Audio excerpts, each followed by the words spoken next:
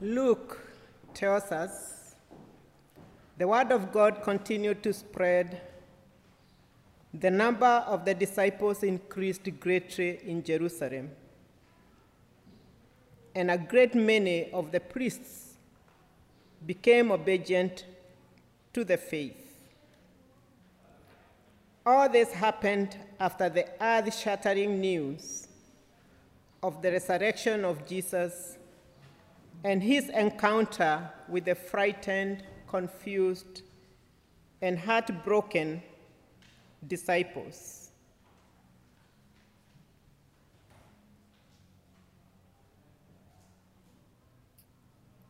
But there is more than the growing of the community of disciples as narrated by Luke. When the Greeks complained that their widows were neglected in the distribution of food, the 12 disciples were quick to solve the problem by selecting 7 men of good standing, full of spirit and of wisdom, to take care of the widows, while they continued in prayer and preaching the word of God, as Peter and John had demonstrated in some of the earlier chapters in the Acts of the Apostles. Among the 7, Stephen and Philip did more than serve the tables for the neglected widows. In particular, Stephen, full of grace and power, did great wonders and signs among the people. But some of the people in the synagogue stood up and argued with Stephen, meaning they did not like what they were hearing or what they were seeing. They were hostile towards him to the point of secretly instigating some of the men to accuse him of blasphemy against Moses and God. These were very, very serious charges against Stephen.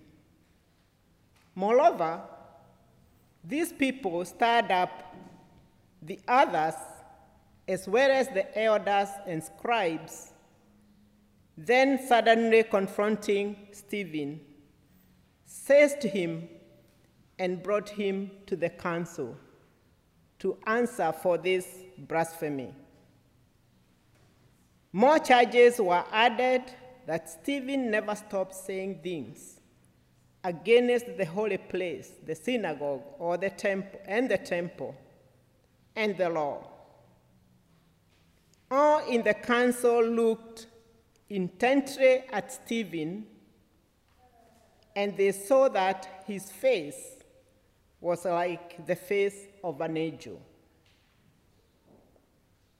It's good for us to remember that according to Luke, angels played a critical role in communicating with Zechariah, father of John, Mary, mother of Jesus, and the shepherds after the birth of Jesus, to give just a few examples.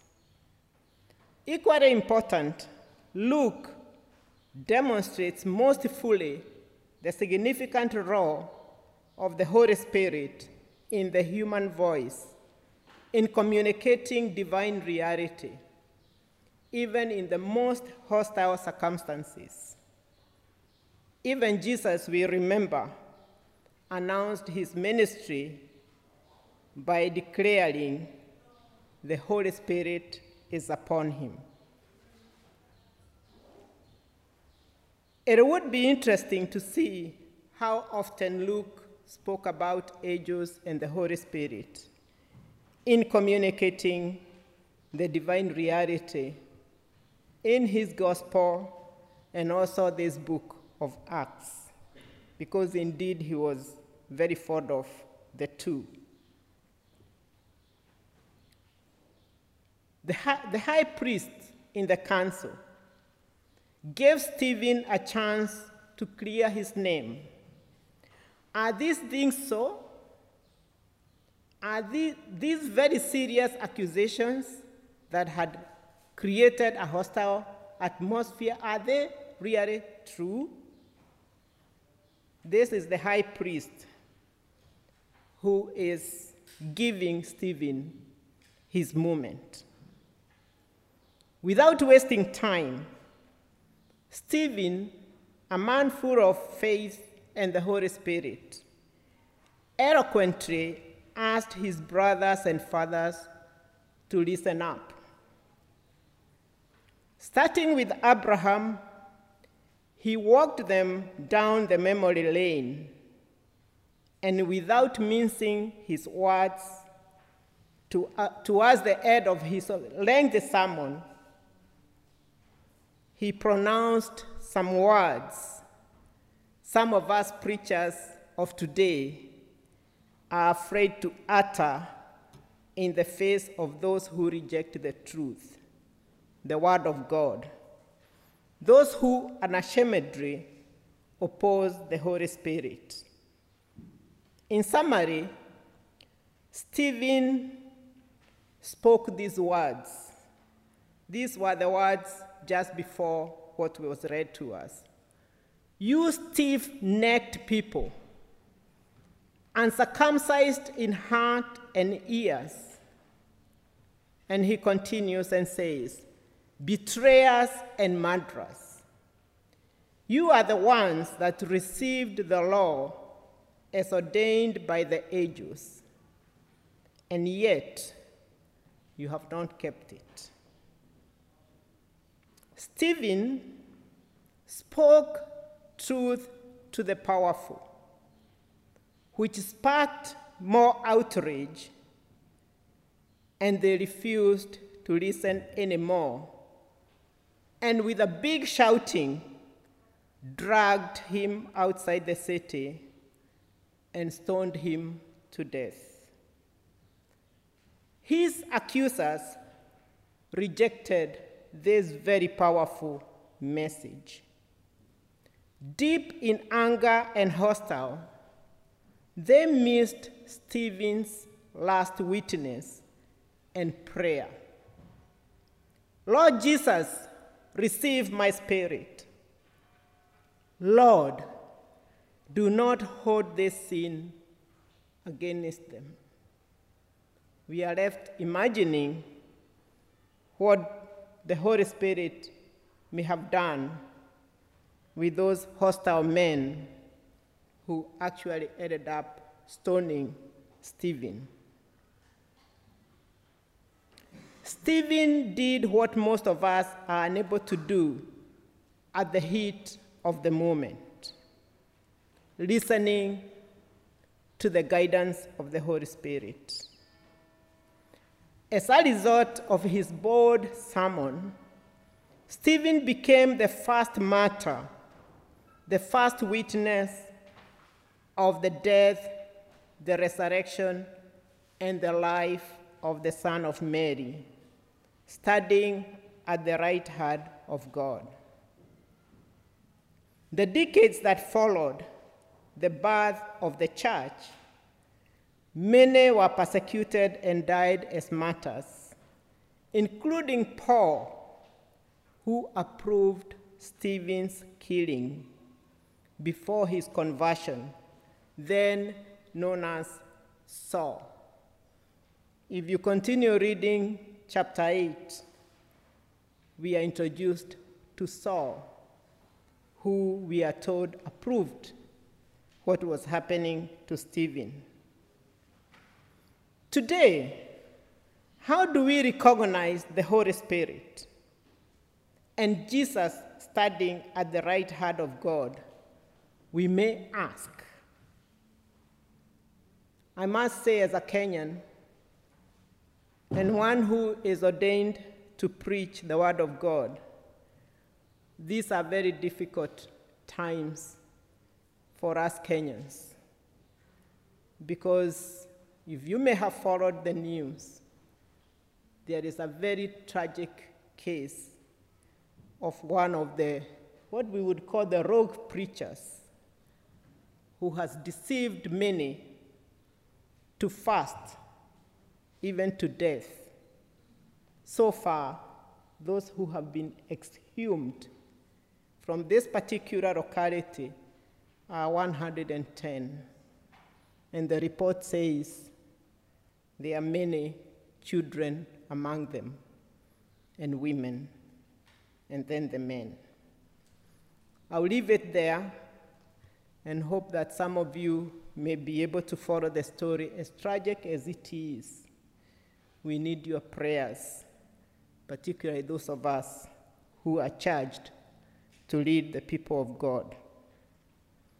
This evening, as we prepare to celebrate the birth of the church, the community of believers and disciples of the risen Christ, on Pentecost Sunday, Stephen invites us to continue reading and listening attentively to the book of Acts and the Gospel of John.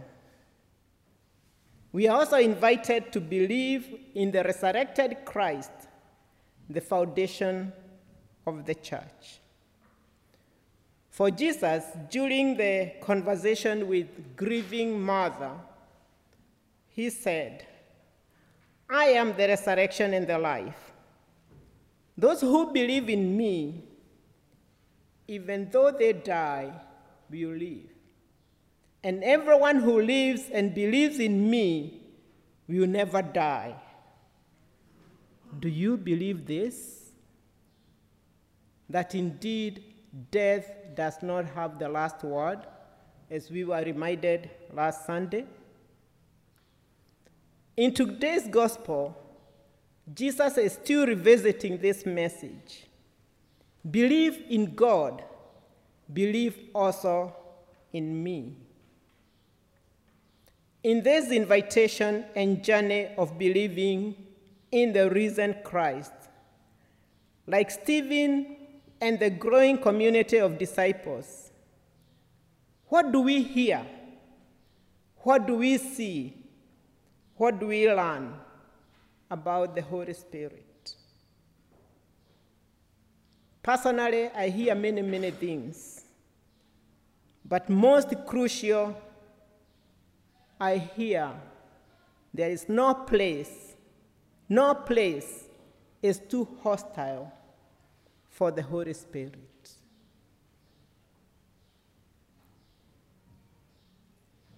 No place is too hostile for the Holy Spirit. However, we do not need to be in Stephen's shoes to be in that hostile space.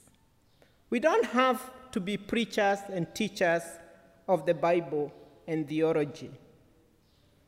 But rather, as Christians, we may face many other kinds of hostile situations, which require the encounter, empowerment, and the inspiration of the Holy Spirit. Just for instance, in this city of Geneva, some of us spent hours in meetings, conferences, consultations, which are held to determine the justice, peace, and well-being of vulnerable people, nations at war, including even the destruction of creation. It is such moments when the intervention inspired by the Holy Spirit may carry the day. You may be seated in that big hall and you are given 90 seconds to make your intervention. And that may be the 90 seconds that will actually carry the day of the decision that needs to be heard by those who are competing for a place at the table. Obviously, not all of us are in those spaces. I spent 30 years in this city navigating some of those spaces. And some of the times, it was quite hostile, especially when you are coming from a faith community into that secular space, where you are supposed to bring your faith, but not in that very obvious manner. And you have to look for the words to make your intervention so that you can make a difference. So others work in places that require different kinds of decisions,